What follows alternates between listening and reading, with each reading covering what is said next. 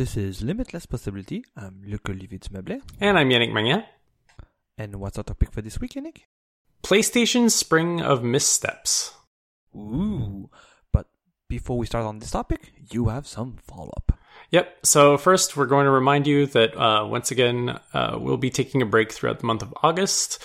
So the last episode that we're going to release before our summer break is going to be August 1st, and then we'll return sometime in September. So stay tuned to the podcast and to our Twitter account for news of our return. Next up is some follow-up for episode 161. This was the episode I did about Swift and Swift UI, Burden of Explicitness. First of all, I want to thank our listeners for some great comments from both non-developers and developers from other platforms. I heard that a lot of people finally understood people's criticism of Swift because of this episode, so I'm glad that it worked out, because sometimes you're not privy to all of the discourse if you're from a different developer environment. I also got a tweet from friend of the show, David Ashby, that I think you could have enjoyed quite a bit. I did? Yeah, so here's the tweet. Funny to hear you say I might just go become a Go developer, because if there's a language that provides even less dynamism than Swift, it's Go. And he's totally right. So good job for calling me out on this. I didn't actually go into detail on this on the show. I ended up cutting it from my notes, which I probably shouldn't have. Basically, the reason I'm so drawn to Go is that Go actually just hits a lot more for me on the level of the simplicity. It's really like a spiritual successor to C in that respect. And it's much closer to the simplicity that I want out of my development tools than Swift is. And I'm ultimately willing to make the dynamism trade-off if development is simply more fun and more comfortable for me, especially for personal projects where there are no stakes and basically all that matters is my personal motivation to work on it. So that's sort of like why I really enjoy Go when I have the opportunity to develop in it. The problem for Mac users and iOS developers is there are no real good bindings for any native UI frameworks for Go. So you're sort of limited to the command line or to X Windows, which is less than ideal. So I've mostly been sticking to doing command line stuff with Go, and it works great for that, but for GUI programming right now, I don't really have a good option. Next up, WWDC was last week, but we're not going to be going too much in depth on that because we're going to have next episode where we talk about WWDC sessions we've watched. But I do have a couple points that are directly addressing things that I mentioned on the episode, so I do want to cover those briefly. First thing, multi-column tables that I was bitching about, they are now available in Swift UI, and I cheered really fucking loud in my kitchen for 3 seconds, and then they said it's only on the Mac, and then I went back to being real fucking pissed. So by everything we've been able to see, it just looks like a Swift UI layer on top of an stable view, instead of a whole new re-implementation of the control, and that's why it would only be on the Mac. So I guess if you're doing tables and you're only developing for the Mac, it's great. If you're developing for iOS, Apple still seems to think that you don't want multi-column tables on iOS. Don't understand why, but they simply seem to think that. But it's nice to see that at least came to the Mac, and maybe... I've been saying this since the iPad came out. Maybe in a couple of years they'll give us multi-column tables on the iPad. Next, on the point of documentation, they announced a new documentation format called DocC. I have not actually looked into it enough to know if this improves things with result builders and Swift UI documentation in particular. Are you aware if it fixes any of that? Not really, but I did watch I think 1 or 2 and no, I think 2 or 3 of the DocC sessions, and they are an improvement on top of the current docs, the doc style comments you can leave in your code base, because they more or less use the same syntax. I was when they were explaining the syntax, I was like, that's literally what you need to do. So I do hope that, so DocC means for documentation compiler.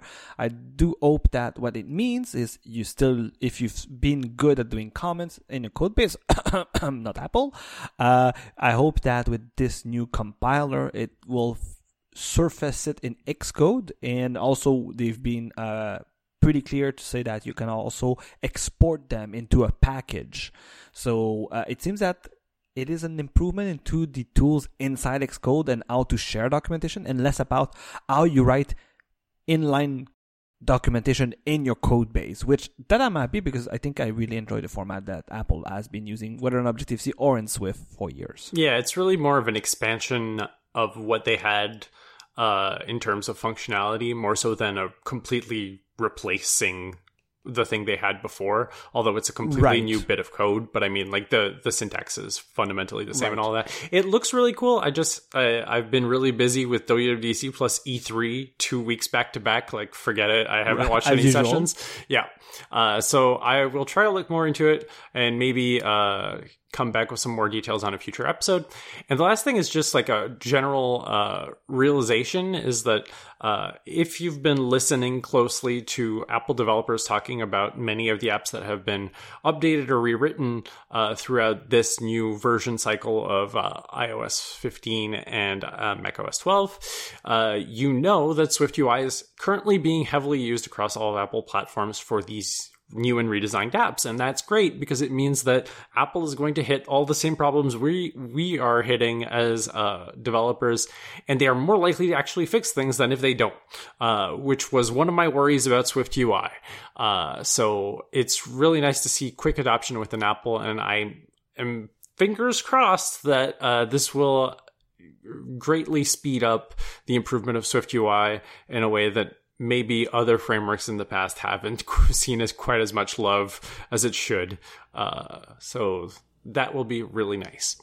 To kind of come back a bit to the list view, also on the iOS side of SwiftUI, there has been a lot of more enhancement that is bringing back either controls or functionality that were available in a UI kit. And recall we had a small tangent in the Swift episode a month ago, and literally in iOS 15 and even with the new SDK, they are slowly but surely bringing those elements back, and that I was pretty happy to see. Yep.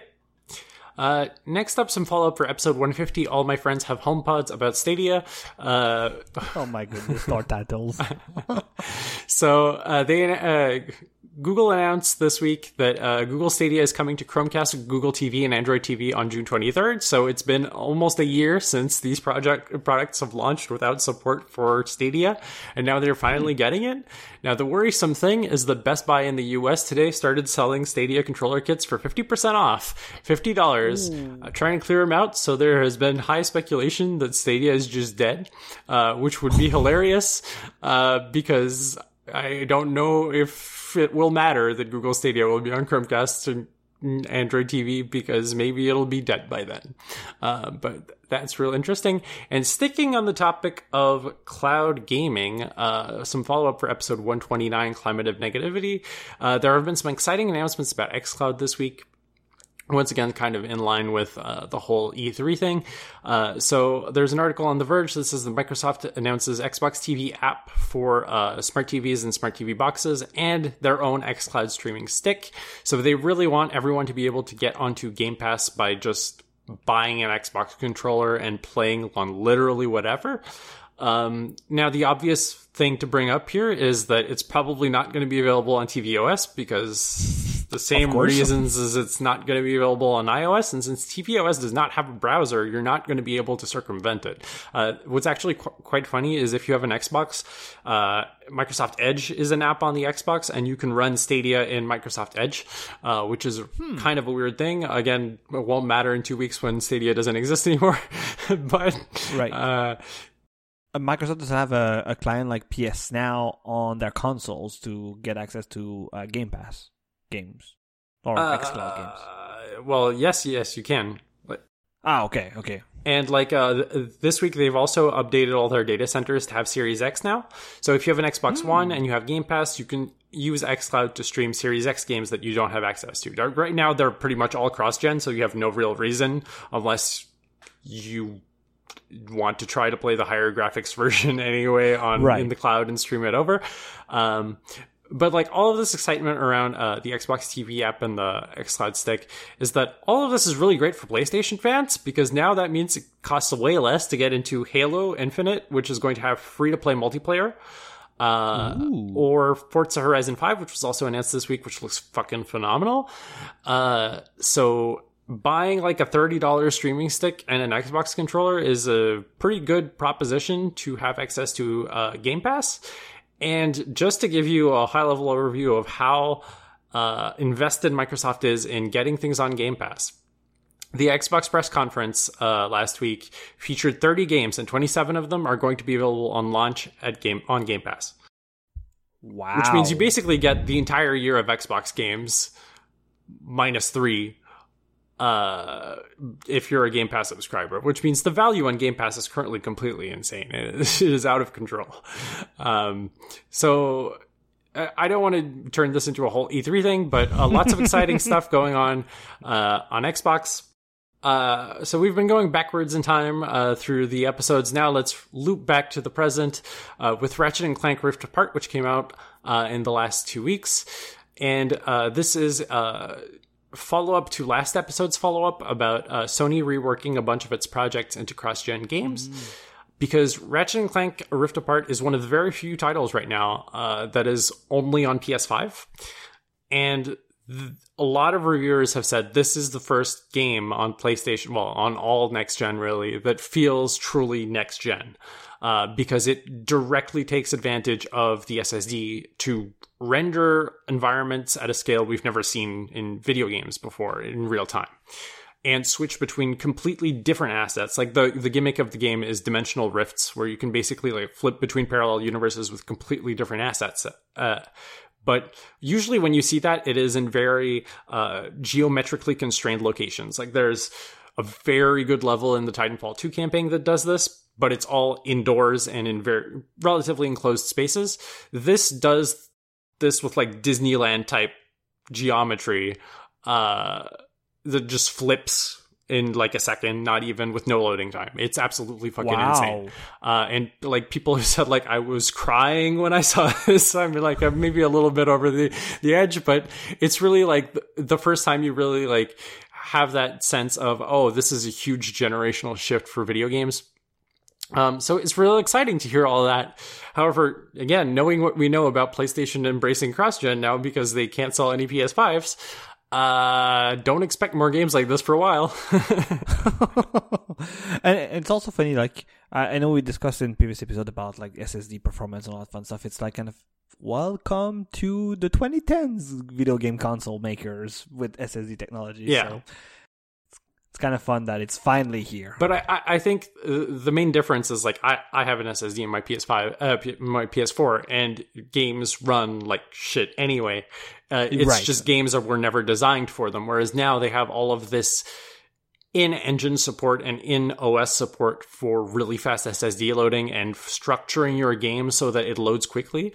That is absolutely insane, and I love it. Yeah, the main benefit, and I think we were discussing that offline a couple of months back, is the main benefit of getting an SSD on your PS4 right now is just somewhat faster load time. And I think the best way to see it is when I was playing online with my brother, and I was like, hey, I'm waiting for you in the game or in the waiting room, and he's like, what? You're in the waiting room already? He's like, yes. Yeah. So I wouldn't be surprised it's a mix of both faster internet and SSD. Or if you're playing like really hard, like games like Dark Souls or Nioh or whatever, like you notice it because you die a lot and you have to reload a lot. So that ties in directly with this week's topic, which is Sony had a really rough spring in terms of public perception with gamers, and gamers tend to get riled up about like really stupid shit, but I think this time it was mostly justified. And given how much time we've given to Xbox missteps previously on the show, I think it's only fair that we cover Sony's as well. I mean, I still... That's totally fair. Yeah, I still consider myself a PlayStation fan overall, but I mean, like, it's because I'm a PlayStation fan that I sort of want to shit on them because they did bad stuff, and I'm disappointed in them, and I want to say why I'm disappointed in them. It's kind of also just really funny that, like, this kept happening, like, every week from, like, March to May, they kept doing fucked up shit every week or so. So it was rare that you see a company sort of step into the bear trap only to step into another bear trap on the way out. And we're going to start with the very first of these events, which is the announcement of the closure of the PS3, PSP, and PlayStation Vita storefronts. So on March 22nd, a website that I had never heard of before called thegamer.com, which sounds like the biggest SEO farm bullshit website in the world. I actually didn't believe it when it first was posted because I was like, this website looks like someone spent 5 minutes to put it together from a WordPress template, and I have never heard of it before, but apparently it was true. They leaked Sony internal plans to shut down the PS3, PSP, and PS Vita digital storefronts over the summer. So the plans that were leaked was that PlayStation 3 and PlayStation Portable would go down on July 2nd, and the PlayStation Vita store would go down on August 27th. And this was a big deal. PS3 and Xbox 360 was the first major console generation to feature digital game storefronts, and more importantly, it had games that were digital only. And more so on PlayStation 3 than Xbox, because Xbox, everyone forgets this, but Xbox 360 supported memory cards. You could put a memory card in the controller, and I don't know anyone who ever did this, but it was a thing you could do. Right. Was it in the back of the controller where you could also put the... it was next to the battery pack too, right? Yeah, I think it was like an expansion port where you could put like a headset or the memory card. I never seen those in a while. Yeah, me neither. But if you had the Xbox Arcade SKU, which was like the cheap Xbox 360 you could buy for like $100 less, you were using memory cards or buying an external, well, not an external, but a separate hard drive, basically. And again, like, I don't know anyone who ever had these. But in general, Microsoft is better about making their digital-only games come out physically. There have been a couple, like, Xbox Live Arcade compilations that basically took these games that were online only and published them on a disc somewhere, which is great because, well, actually the Xbox 360 store is still up, so it doesn't really matter. But PS3 was not so good about this. There are a lot of games that have either no physical release at all, or had very limited physical releases in like Asia and not even the main regions. Just like if you're in Korea, you can buy an English version of this game for some reason.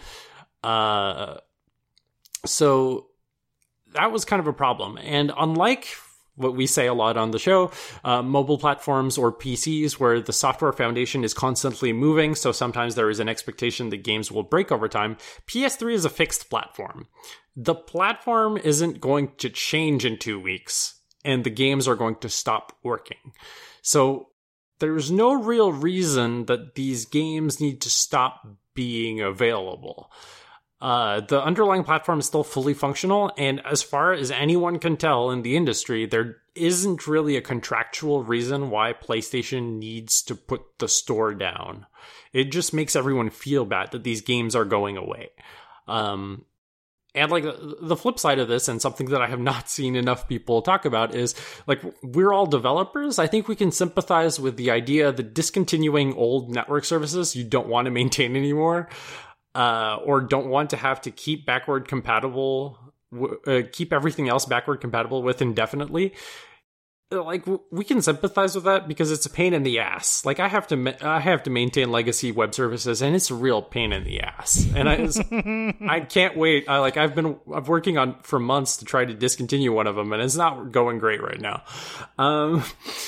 And you know what? I'll also say I feel that, and I also have been on the other side of the table, which I'm the iOS or the mobile developer bitching about somebody that is as broken or even is willing to deprecate an API. It's like, yeah, I still have binaries in the wild that they don't disappear just by flipping of a switch. You know, like, we still need to figure a deprecation plan that makes sense. So this problem is hard, not because it's technically hard, because it's a lot of dealing with humans and dealing with communication, and that's a hard problem. Yeah, and I think, like, mobile application developers have had to face this problem a lot more than game console makers have to, because they've released 2 systems since this started being a thing, whereas lots of mobile app developers have written things, for example, for the Facebook API, and then there's a Facebook API change, and then like every couple months you have to change your app because there are API changes. Like, the cycles are much shorter in mobile development or even in desktop software development than they are in game consoles. But like, everyone knows when they are making, or at least they should, when they're making the decisions to base things off of network services or make things that are only available or dependent on network services, that there's an inherent expiration date on those services. And we seem to have come to the expiration date for those services. And this will be relevant later in the episode. So on March 29th, Sony actually confirmed these plans on the PlayStation blog. I can't find the blog post anymore. It was removed for a reason that will become clear in a little bit. There was a support page that I could find, but I'll put a link to Kotaku in the show notes because it's probably the simplest thing. They clarified something that was really important, which is you would still be able to go re-download games that you've already purchased, and you'll be able to get patches for games, but simply the ability to make new purchases of games or downloadable content would be removed on the dates that I mentioned earlier. This came as a surprise to Vita game developers, because as you may be surprised to hear that there were still Vita games in development at this time. And the developers found out at the same time as everybody else, which is not a great look, that they were working for no reason to make a Vita game that they could not ship. Vita physical game manufacturing ended a couple years ago, so you can't actually ship new Vita carts right now. And digital was the only game distribution method left, but now they were stuck with these half-complete games that they had no way to distribute because there was an expiration date on the Vita store of August 27th.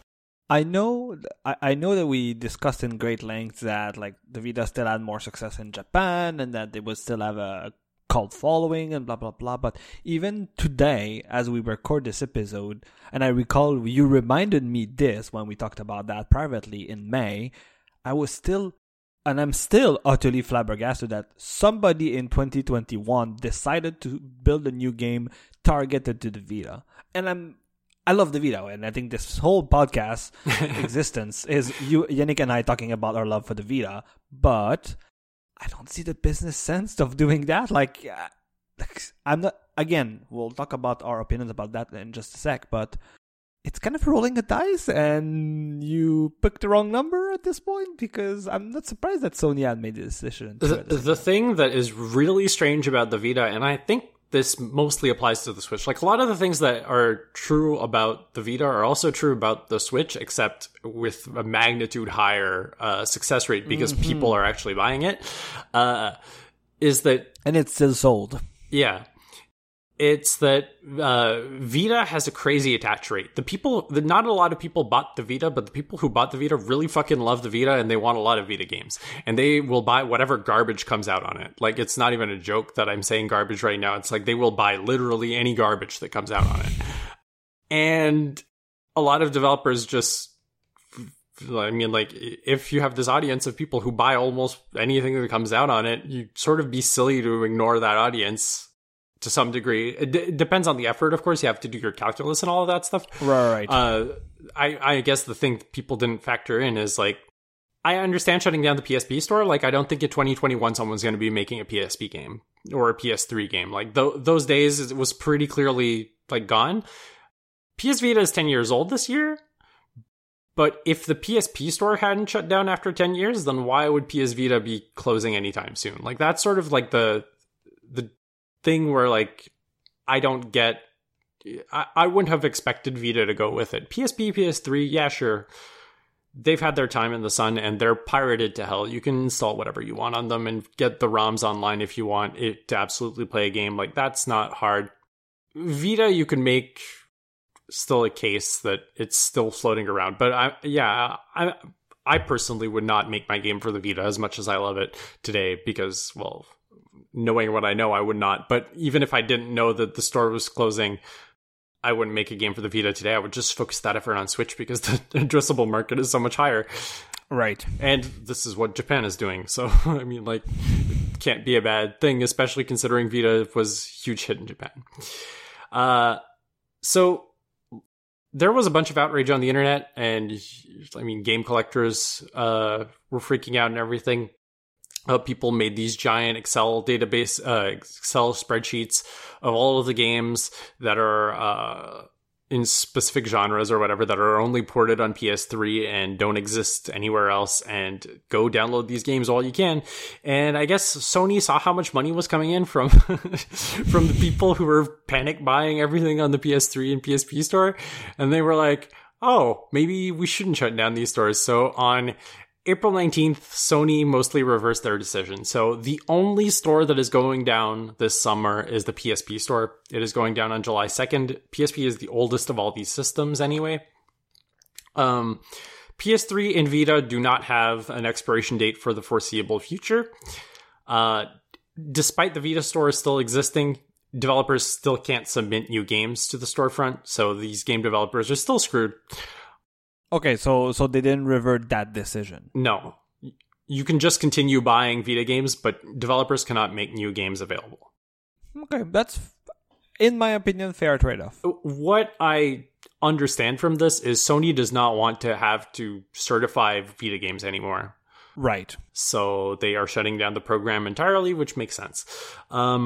The one thing that is, like, in typical, we do this every fucking time Sony says something, is Sony is very bad at messaging things. And the one thing that is not clear is the Vita shop has the PSP shop inside it. You can buy PSP games, and a lot of the best Vita games are actually PSP games. So it's not clear if after July 2nd you can still buy PSP games out through the Vita shop. Oh, I see. Nothing anywhere clarifies this still, so I don't know. And isn't it the same that in theory through the PS3 shop you can buy PSP and PS Vita games to, like, when you manually plug your PSP or PS Vita via USB, you can, like, just do the transfer. Yep. Again, not clear what's going on there either. PSP, like, it's been clear for a while that they've been phasing that one out, because I think, I don't remember the exact details, but basically, like, there are like 3 or 4 different ways you can access the PSP shop. Like, you can do it via the web. Well, you could do it via the web. You could do it via the PS3. You can do it via the PSP. You can do it via the Vita. And I think there was another way, like through a weird app or something on Windows, you could do it maybe. And I think like only 2 of those still worked. So it was already clear like that was going away soon. Like, so maybe that's just why they pulled that one, because they were like, we've already deprecated half of the ways you can access the store, so no one really cares anymore. And let's be honest, PSP is like the most hacked handheld ever released. So it's not like you're going to have trouble getting those games on there if you want them. But yeah, for everything else, it's just like, this messaging is super not clear right now. And I wish Sony would clarify something, but I mean, July 2nd, we only have like 2.5 more weeks to wait, and we'll find out, I guess. So look forward to that in a future episode. So I want to get to the next point in this parade of bad PR for Sony, which is directly related to what we were just talking about.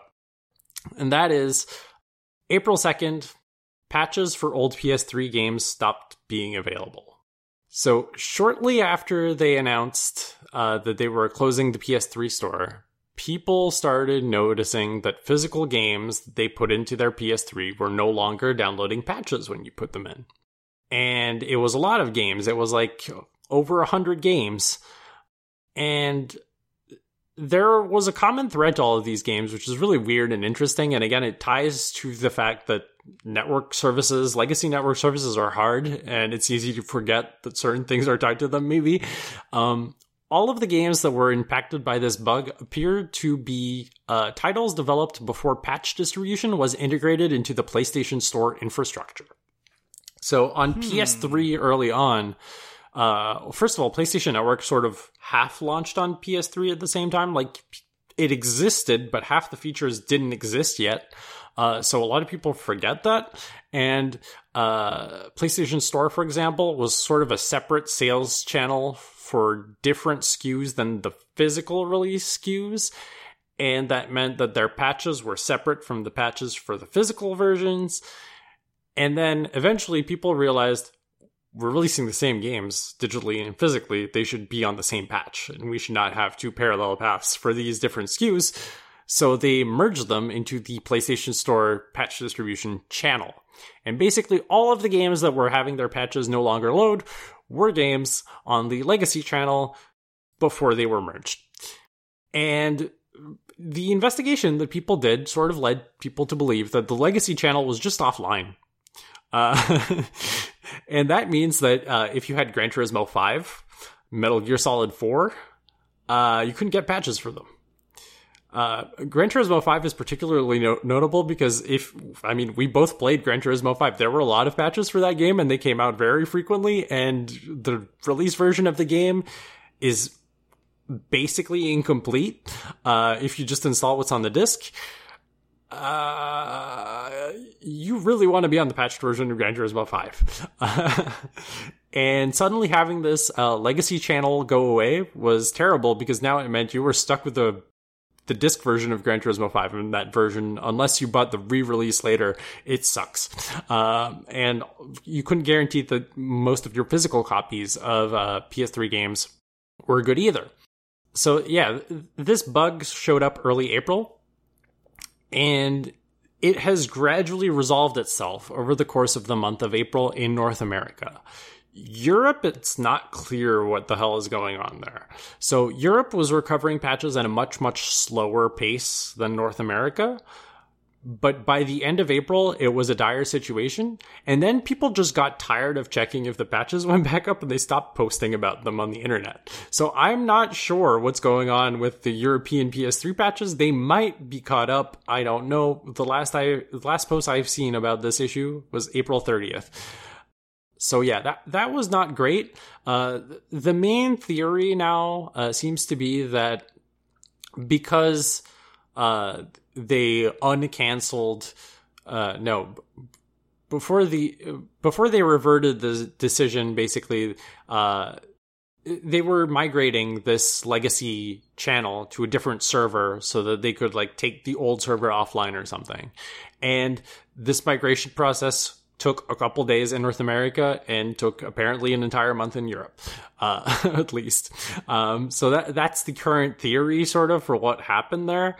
But this is not good, because when you buy a physical copy of a game, first of all, this brought a lot of attention to the fact that the version on the disc is the version that is preserved if you have a physical copy, not the last version that you played with of it. And if you buy something like Tony Hawk's Pro Skater 5, which was literally a disc that told you to go online to install the latest patch because it has nothing on the disc, you have a nice nothing preserved if you have a physical copy of that game. So patches are important. Do you have any comments on this, or? I do. I know there's a lot of people that are worried that, even if the store were supposed to go down, that even at some point Sony would have stopped allowing you to re-download the old purchases, because that also will have an ongoing cost. And then we go into the big tangent on video game preservation and even digital things preservation, because at some point, let's not hope it's soon, but at some point Sony will disappear. Who knows, right? Or it will no longer be financially viable for them to allow you to do that. So they'll shut it down, and then you won't be able to download, and then we'll all end up on insert website here, whether it's eBay or all of that stuff, just trying to figure out who has a console with a lot of games unloaded on them and blah blah blah, just to replay old games. And that is worrisome. I would like to play games that I grew up with in 20 years, just for the sake of fond memories, the same way you can just buy an NES. And I still have family members that have our family NES. I think it's my brother or my parents. I forgot, but like it's still working, so we can still play to it. We play the games with it. Like nearly at this point, 40 years after my dad bought it. So I do hope that we'll figure out a way. And again, it might end up being like you mentioned for the PSP, that you have to resort to some kind of piracy to just make that happen. Yeah, and to be perfectly clear, like the PSP is the most hacked of these systems, but PSP, PS3, and Vita are completely broken open. You can just do whatever you want with them right now. So as far as I know, all of the games have been dumped already, so you can go download them on illegal sources, and you can put them on your devices fairly easily. So, I mean, I'm not worried about these systems, but it still sucks to see these platforms go down because, for example, like Tokyo Jungle is an example of a PS3 game that is really, really weird and has a cult following. It's this weird game where you play animals in a post-apocalyptic Tokyo. And it's like a survival game, whereas you play like wild animals in post-apocalyptic Tokyo. And that game, it did get a very, very limited physical release, again, in the Asia territory. But aside from that, it was only available digitally. And that game is a really weird thing, and some people call it like a really interesting piece of art. But if you can only get it for like $600 on eBay because it's like the last physical copies that are left around, it's kind of weird for a game that is considered to be that important to only be available via either piracy or through this like super expensive used copy that someone bought randomly ages ago. Right. And then there's the whole patch thing, which is just like, and even if you have the disc, maybe it's a bad version of that game. And I mean, that again is resolved with piracy and all of that stuff, but still, it's a lot of data to try to preserve. And yeah, it's kind of messy. We do have another point that revolves around Sony disappearing and network services. And that is the PS4 CMOS bomb. So like there is an arc to these three things that we're talking about right now. So CMOS bomb on PS4, what does that mean? If your PS4 CMOS battery dies and you replace it, your PS4 will not boot any games, physical or digital, unless it can talk to PlayStation servers. If it can't do this, you can't play any games on the PS4 anymore, and your PS4 effectively is a piece of hardware that doesn't do anything anymore. And this is a big deal, obviously, because it fundamentally betrays consumers' expectations of what a physical copy of a game means. I think, at least in the game collector world and the tech-savvy people world, a lot of people understand that when you buy a digital copy of a game, you're not really buying a real copy of that game. You're buying a license that lives on a server software, and it has an implicit expiration date when those servers go away. And some people are willing to make the trade-off of the convenience of like, yeah, I want to play this game tonight. I'm going to press this button. It's going to download, and in 15 minutes, I'm going to start playing Death Stranding or whatever. A lot of people have like this baggage, like you mentioned, of the old NES carts, which is like a physical copy is a physical artifact of that game. And in theory, nothing outside of the console and the disc should be able to impact whether or not you're able to play that thing, because the data is on the disc and the console is there, and therefore just do the thing and play the game.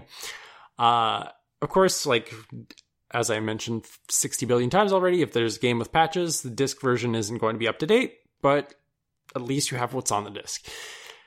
And again, like in the theoretical world where the PS servers go away, you're not going to be downloading patches either, so you're going to be stuck with an incomplete version of the game anyway, so you sort of have to deal. This fucking sucks. As someone who has a decent amount of disc games, if someday PlayStation goes away, not being able to play those games anymore that are sitting on my shelf would suck a lot. And it's going to suck even more once you understand the reason why they have this system in place. Are you ready to have your mind blown? Yes. Okay. The requirement for the CMOS battery server check is how Sony apparently prevents people from faking trophies.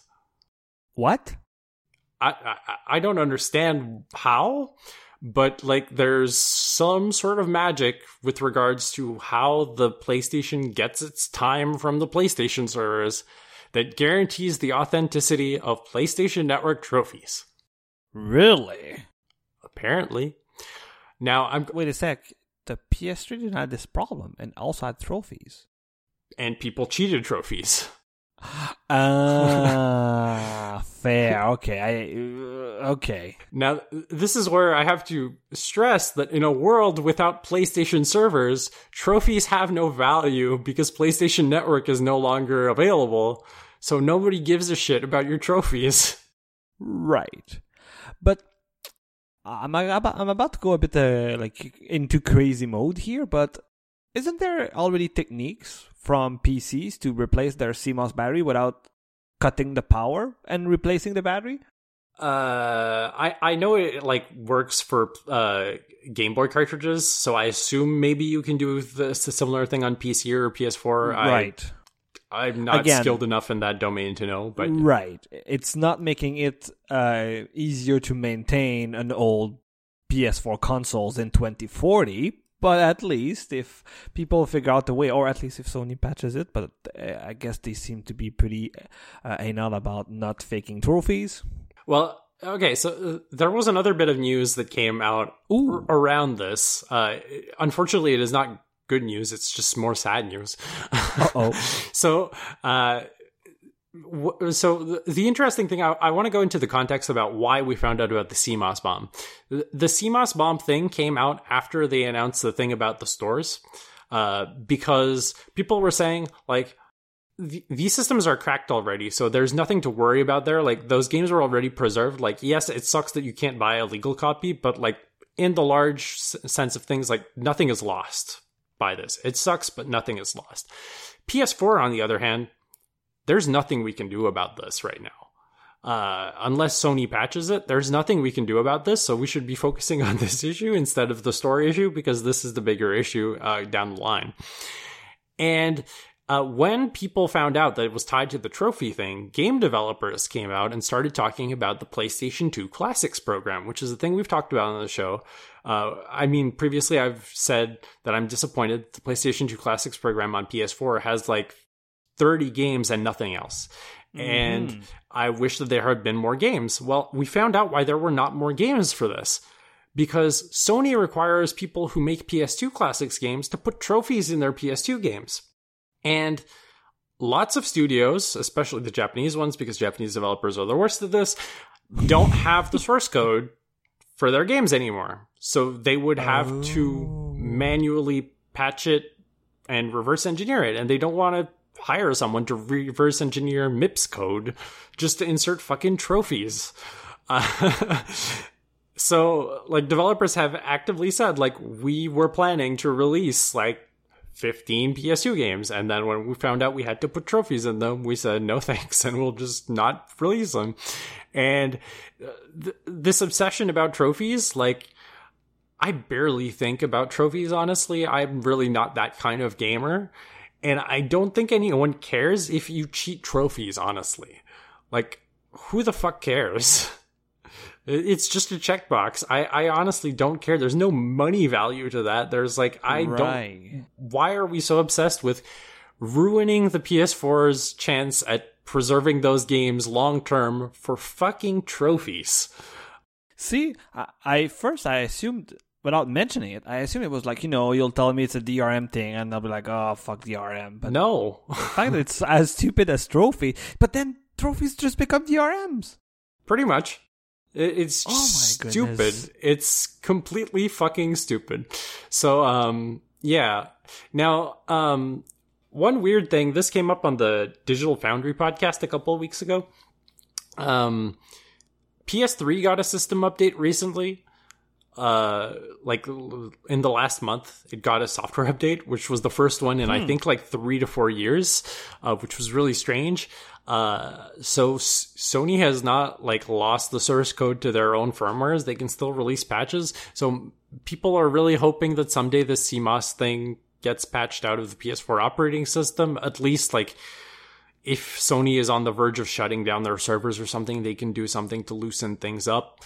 And I think in general, Sony is pretty good at admitting defeat when their systems have been hacked and making sure that the final versions of their OSs don't randomly just shut down hacks for the hell of it. I've been really happy with PSP in that respect, where I think like the last year or so the PSP was actively being maintained, the thing was hacked wide open, and Sony basically just like stopped giving a shit, and they were just like, we don't even want to patch this anymore. It's not worth it. You'll just find another hole. And they kept doing that. And I think PS3 is sort of in the same ballpark. So I think once Sony stops caring about like the incoming revenue from games on their older platforms, I think they're largely just open to the possibility of, we'll just release a patch that fixes this permanently and it'll be a done issue. But with the PS5 cross-gen stuff sort of stretching out the life of the PS4, we don't know when that's going to be. But at least that means probably PS4 servers aren't going to go down anytime soon. But I don't know. We'll see. Did people figure out what was the PS3 update about? No, I did not get any follow-up news about that. I think it might be just like updating routes to point to new servers or stuff. Oh yeah, I wouldn't be surprised. Or public key certs because expiring certs and stuff like that. Because back in the day, PlayStation Network was just a subservice of Sony Curiosity, which was spelled with a Q, and that was how you approved your devices. And I think that Curiosity hasn't existed in like 5 years, so they probably had to patch that stuff out of the firmware. Right. So that sort of closes the network services arc of this episode. Now we can go into the last piece of this episode, which is about Sony's internal game development studios and their approach to game development and their game portfolio. So on April 9th, Jason Schreier at Bloomberg leaked Sony's approach to their next-gen franchise portfolio in an article called "Sony's Obsession with Blockbusters is Stirring Unrest Within PlayStation Empire." And to summarize things very briefly, their strategy comes down to concentrating on a few narrative-driven blockbuster franchises that can be milked as cross-media projects every couple of years. So a couple examples of these that you may have heard of. The Last of Us, which comes up a lot on the show, is currently being turned into an HBO TV series. There is an Uncharted movie in the works. Horizon Zero Dawn had a comic book series related to it. Ratchet and Clank had a whole movie project that flopped catastrophically, so I'm not sure they're going to revisit the cross-media angle on that, but the game was very good. And the new game is apparently also very good.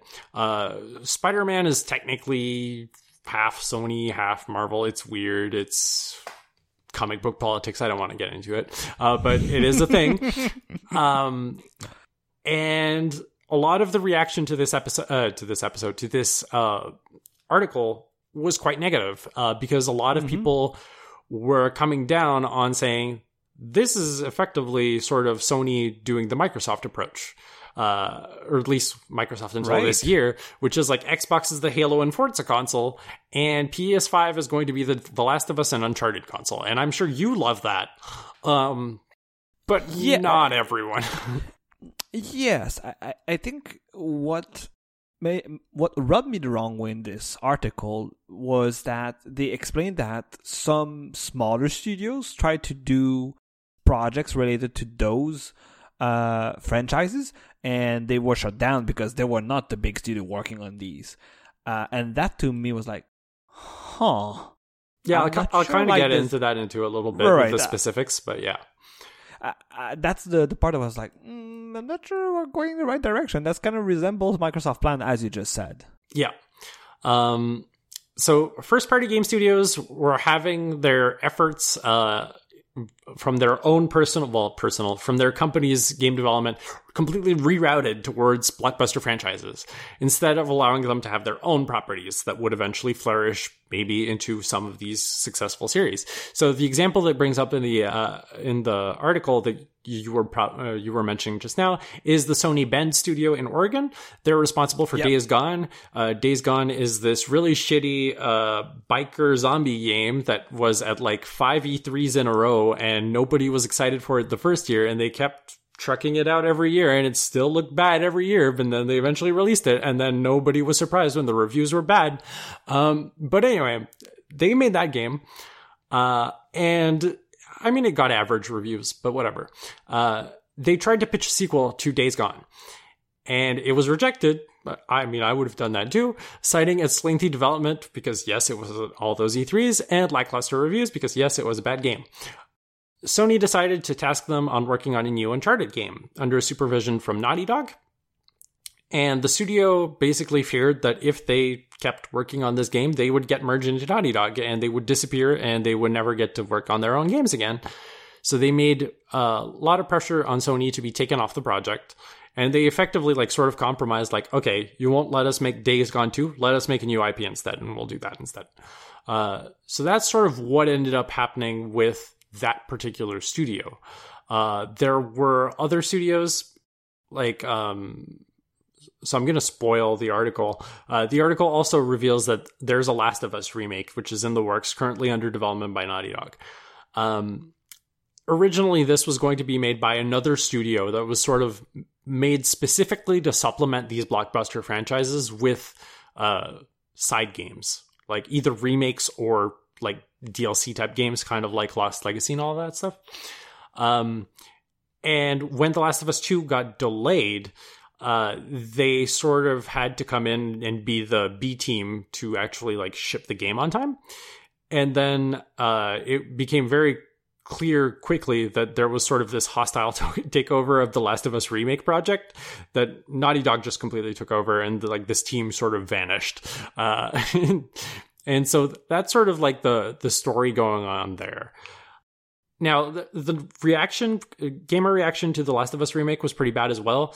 People felt that it was a waste of effort for them to remake a game that is already playable on every console generation since its release. So it came out on PS3, it was remastered on PS4, and is technically still playable on PS5. And I would say that the game still looks pretty damn good on PS5, considering when it was originally released, if you play the PS4 version. So, a lot of people don't really see the point in remaking the game if you're remaking a game that was remastered so soon. And this is coming out in the weeks after this announcement, the PS3 games are closing down, and people are saying, if you're going to remake PS3 games, remake the games that we're not going to be able to buy anymore because the PS3 store is going away. Go remake Tokyo Jungle, which is also a pretty interesting angle to it. Another thing that happened earlier this year, we kind of talked about it on the podcast, is that Japan Studio, which is the Tokyo-based Sony Computer Entertainment studio, which made Ape Escape, which is a past Game of the Year winner on our episode last year, I think. I don't recall. I think it was last year. Yeah, Japan Studio. It was one of yours, so you should recall more than I do. Yeah, I mean, what is time? So Japan Studio shut down. We talked about it. I think it was in April of this year. We talked about it when they shut down. And this article sort of addresses that directly. It says, Sony informed developers that it no longer wants to produce smaller games that are only successful in Japan. And the games that are cited directly in this thing are Gravity Rush, which was a Vita open world game where you traversed the environment in very funky ways because you could basically fly in the air, and it was really fucking cool. And it had a sequel on PS4. Everybody's Golf, also known as Hot Shots Golf in the West, that is apparently too internationally underperforming to actually continue to exist, which fucking sucks because I love those games. Yep. And the thing they don't really seem to understand is that Ape Escape, Gravity Rush, and Everybody's Golf is not really the same niche as The Last of Us and Uncharted. They are completely different game experiences. They are much more colorful experiences. They appeal to people who just want to press buttons and have a good time instead of being emotionally demolished for however long they're playing.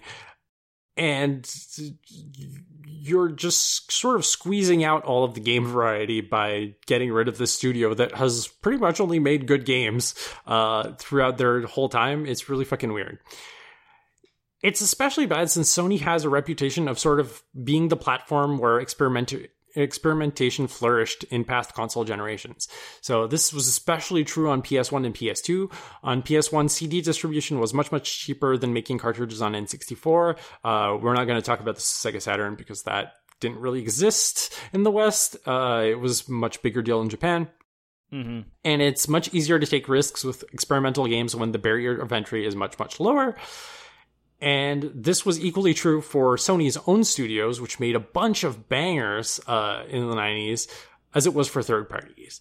There are a lot of really great games on my shelf right here. Like Intelligent Cube is a really fucked up puzzle game that was really, really cool on PS1, and they don't really make stuff like that. That was a Japan studio game, among other things. Oh, interesting. Yeah. So it just kind of looks bad that all of this like, PlayStation used to be a platform for everybody, and it feels like they're squeezing out the people who are not interested in narrative-driven, story-based games. And this is something that's kind of an in-joke with one of my friend groups, which is Sony is kind of only interested in putting out what we call dad games. Dad games? Dad games, right. So they're games that are about... that are either made by new fathers who want to talk about their experience with their new daughters, that focus on people with daddy issues who want to resolve them, or that are explicitly about being a dad, like God of War. And like even recently, Horizon Zero Dawn was recently made available on PlayStation Plus, or actually no, it wasn't even PlayStation Plus. It was the free game thing for COVID. And one of my friends was playing it for the first time, and she was like, "This is just a game about your relationship with your dad. It's just another Sony exclusive." Oh my goodness! It's okay with the explanation. It's 100% like on spot. Like okay, I like it. So this is sort of the issue with this article is, if you already have the preconception that Sony is only putting out dad games, they're just like doubling down on dad games. And that really is not great if you're tired of dad games. Now, there have been some interesting data points that seem to indicate that maybe this is not as dire as it seems. So, the first data point is Returnal. Returnal is a very interesting counterexample to this trend. It's a PS5 game. It is exclusive to PS5 right now. It is a new Sony IP that was developed by Housemarque, and it is very much a gamer's game. It is not narrative-driven at all. It is a bullet hell third-person shooter roguelike. Like, those are the buzzwords gamers love. It has punishing, difficult gameplay. Love it. The storytelling is more environmental than narrative-driven. There are basically like almost no cutscenes in the game. Everything you find out is environmental, and the environments are gorgeous. It is very gameplay first, narrative second, and it was well received by a ton of reviewers and players. And at least to me, so far, from the entire PlayStation 5 lineup of games that have been released, it is the first PS5 game that I am truly excited to play someday. Maybe when they don't cost $1,000. So Returnal is interesting because since it's a new Sony IP and it hits all of these gamer plus points, it's just like they knocked it out of the park with this one. And I hope that we can see more games like Returnal, not necessarily a sequel to Returnal, although I'm assuming that that is probably going to be greenlit at some point. But if they can fuel this kind of... because this is not a combination of genres that we're used to seeing. Like bullet hell third-person shooter, there have been a couple of those. Bullet hell roguelike, there have been a couple of those. Bullet hell third-person shooter roguelike, though, we've never seen that before. So it's an interesting Venn diagram of a game. But if we can have more Venn diagrams as a game like this for other genres and concepts, I would be really interested to see that sort of spark life back into the Sony PlayStation Studios brand. The other thing I sort of want to talk about is the interview we mentioned on the last episode when I was talking about cross-gen games with Hermen Hulst. So Hermen Hulst is the guy who was put in charge of PlayStation Studios, I believe it was 18 months ago. And this interview, yes, there was the cross-gen thing, but it also directly addresses many or most of the points from Jason Schreier's article without also saying anything of substance, really. It tries to reassure people that are worried about the direction PlayStation Studios is headed in, and I believe it also mentions Returnal as sort of being like, look at Returnal, that wasn't so fucked up after all. The article notably emphasizes that about half the titles that they're working on right now are new IPs, and about the other half are sequels to existing Sony franchises.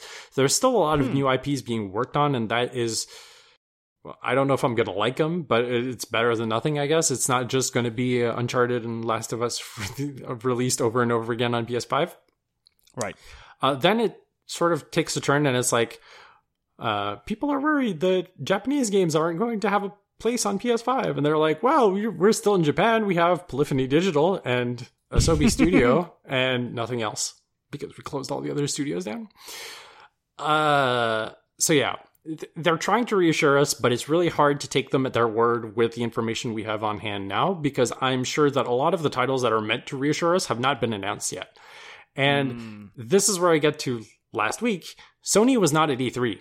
And as a PlayStation fan, it really fucking sucked that they were not at E3, because there was not much at E3 this year, outside of Nintendo and Microsoft. So, outside of Nintendo, you mean? No, Microsoft's event was actually pretty good.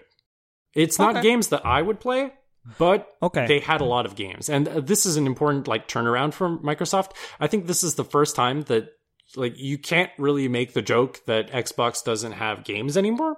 They're just not games that I personally want to play, but they have a lot of games. Right. And then when you, as you said in Fallout 2, there are not games that you need an Xbox to play too? Yeah, they're basically all Xbox. They're basically all cross-gen plus PC plus xCloud. Right. So it's even more available for you if you want to play them. Yeah. So yeah, it's interesting, but it's like, as a PlayStation fan, I was really like, where are the PlayStation games at? I miss Sony's presence at these conferences, because everyone's announcing all their cool shit and Sony just has nothing. Like you see a little tiny bit of it in the individual companies. Like Capcom had a press conference. Bandai Namco kind of did, but it wasn't really. Square Enix had their shit show where they had half of the event that was Guardians of the Galaxy and the other half was 3-second trailers for Final Fantasy. So yeah, there were things announced for PlayStation systems, but a lot of the excitement right now around PS5 and those systems are in the games that the PlayStation studios are going to put out for it, or that or is just stuff that's not fully baked right now, like Final Fantasy VII Remake Part 2. I'm pretty sure that's going to be a PS5 exclusive, at least at launch, but it's not ready yet. Same deal for Final Fantasy 16, right? So everything is just cooking right now, and they have nothing to show, and it kind of sucks. But that is it for my Sony missteps episode. Do you have any closing comments? I do have a small tangent, and it's about the article itself. Sure. Because, again, you've seen throughout the years multiple leaks like these, not only in video game studios and all that fun stuff, but some pissed employees is not happy about the corporate decision, then they leak it to the press to make some retribution, or even to piss off the corporate folks that made that decision. But again, there's always some kind of source of truth, and it kind of reminded me too at the end where maybe, let's say 5 or 6 years ago, not even then, but we remember the time where the PS4 and even the Vita were pretty strong on indie games, and that's what some people attribute to the success of the PS4 in the last gen.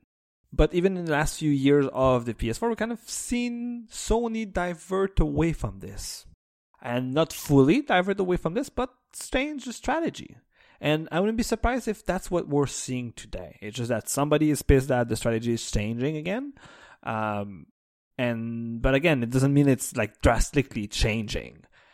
So again, that's why I leave them a bit of benefit, because we could say okay, if they really fucked up and they all go Uncharted and The Last of Us and Gran Turismo and that's it, and they just spewed out sequels every 2 months, 24 months, things like that, then we can say, okay, you know what, after 2-3 years since this article, the bulk of it was really true.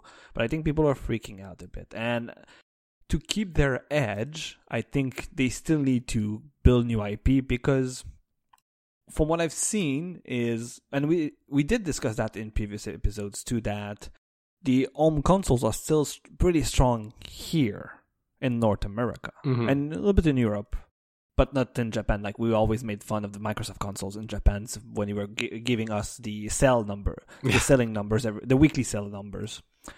So I can understand, and I'm walking on eggs right now. I can understand why Sony's like, yeah, the funky Japanese game that maybe took a year to get popular, or to like 2-3 years to get popular in the rest of the world. We might not want to spend the money now and wait for 3 years to get back our money. If we spend money and we release the game, we want our ROI right away, to use those business terms. I think one interesting aspect that I didn't bring up earlier with regards to stuff like Gravity Rush and Everybody's Golf and those kinds of games is like, yes, they are internationally underperforming. Like, that is undeniable. And you're perfectly right that, like, I don't think necessarily the sales figures of Sony consoles in Japan alone are enough to justify the existence of these games. However, I would also say that Sony in the West does not promote Japanese Sony games. It only promotes like Naughty Dog prestige shit. And you're not going to see ads on the side of buses for Everybody's Golf, but you do see that in Japan. And that is where the divide sort of happens to me, is that like these games were not bad. Gravity Rush in particular is like an example of a game that could sell Vitas if people knew it existed. But Sony of America had already decided that they were not going to continue supporting the Vita at that point when the game came out. Right. So they weren't putting any promotion to it. And that's sort of why Gravity Rush 2, even though it came out on PS4, nobody knew what the fuck Gravity Rush was. So it didn't sell. And then they just canned the entire studio, which is like, okay, but who's really to blame there? The games were both really, well, they weren't perfect on a technical level, but they were still fun games. And like, where does the blame go? Is it the studio who's to blame for the bad marketing overseas? I don't know enough about how the organization is built to tell you if that's their fault, but it doesn't seem to me like it's their fault. And again, I'm not putting fully blame, and I get your point of self-fulfilling prophecy, because that's more or less what you're saying, is like, if the North American branch of PlayStation is not really believing or like empowering those Japanese studios here to make sure that they are successful, and then they can say like, hey, at least we tried to make it a successful game or a successful PR launch. That's one thing. But we've been discussing in the last more than 6 years of this podcast, 6 years, episode is long, that the trend on home consoles is going down and down and down week after year in Japan, less so in North America.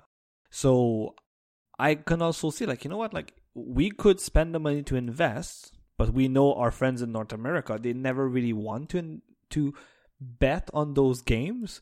They'll bet on them when they're forced to, because the market is saying like, hey, what the fuck, where is this game? Or like they realize, oops, it's like 200% every week of selling this game because the internet made it popular, not our PR marketing campaigns did that.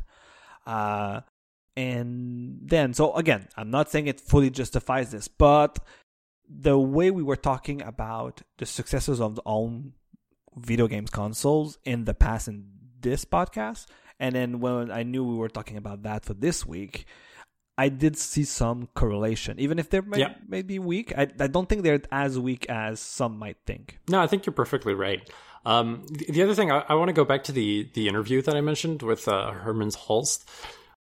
This is paraphrasing, but this is more or less how you can read one of the things he says, is he more or less wants PlayStation to be a brand that you can sort of consider the HBO of gaming, which, like, considering that and the series that I mentioned earlier when I was talking about, like, the blockbuster franchises that they were wanting to focus on, like, yeah, it pretty much tracks.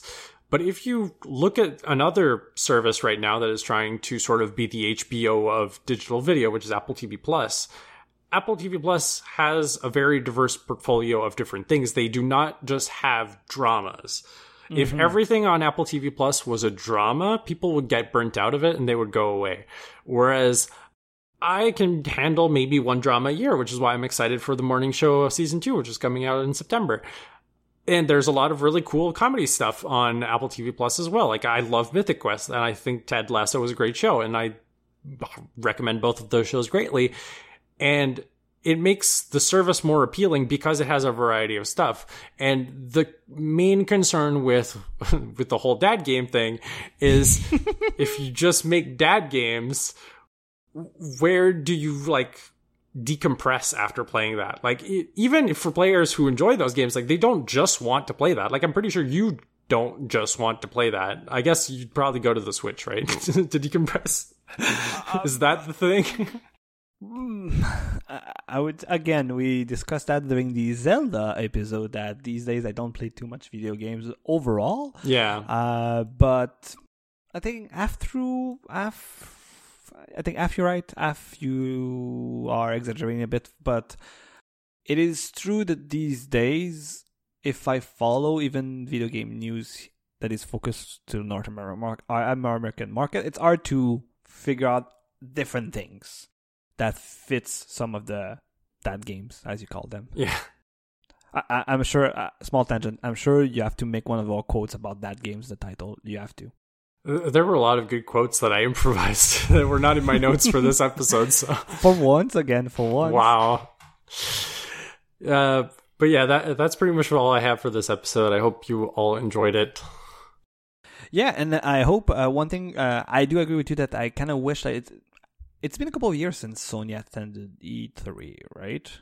Yeah, obviously last year was strange because they did the PS5 reveal stream around the time that E3 normally happens, which is why I sort of forgot that Sony was not at E3.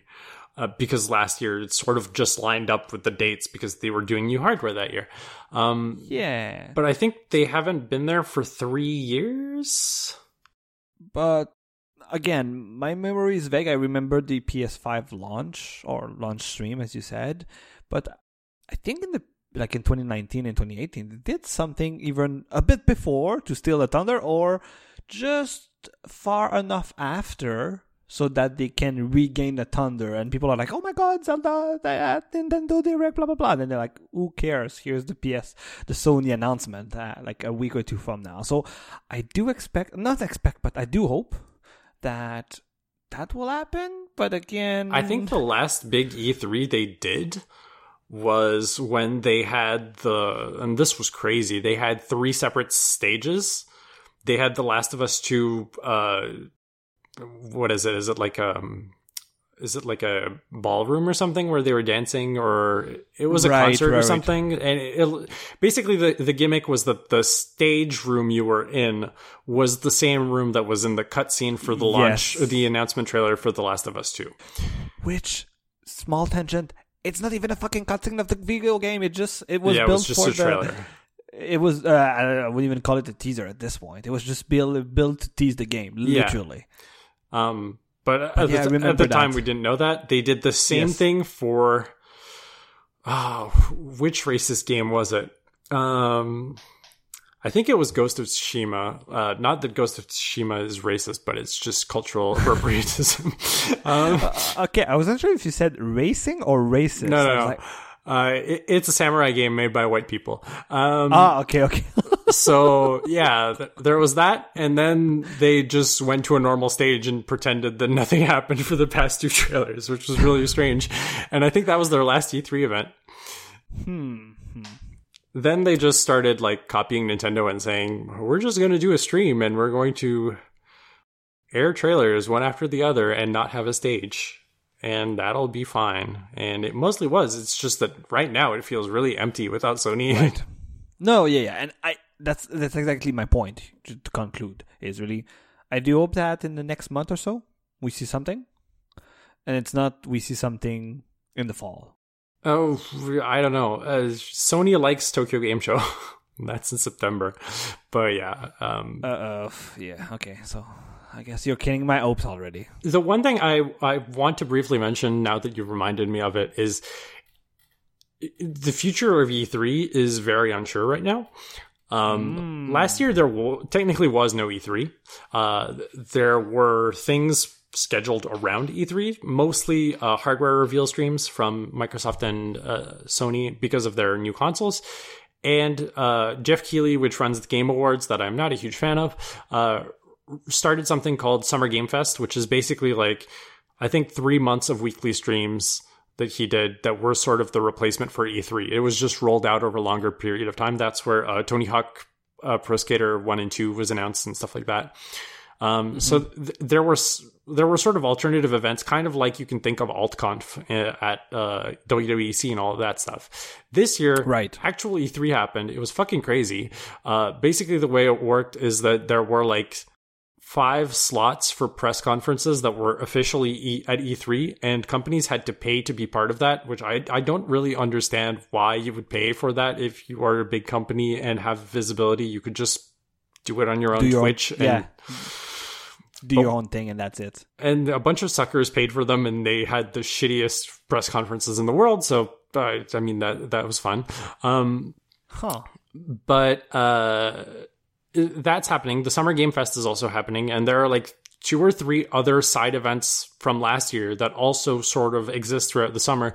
So there is a possibility that Sony is going to bandwagon on one of them throughout the summer. I am not really sure about it.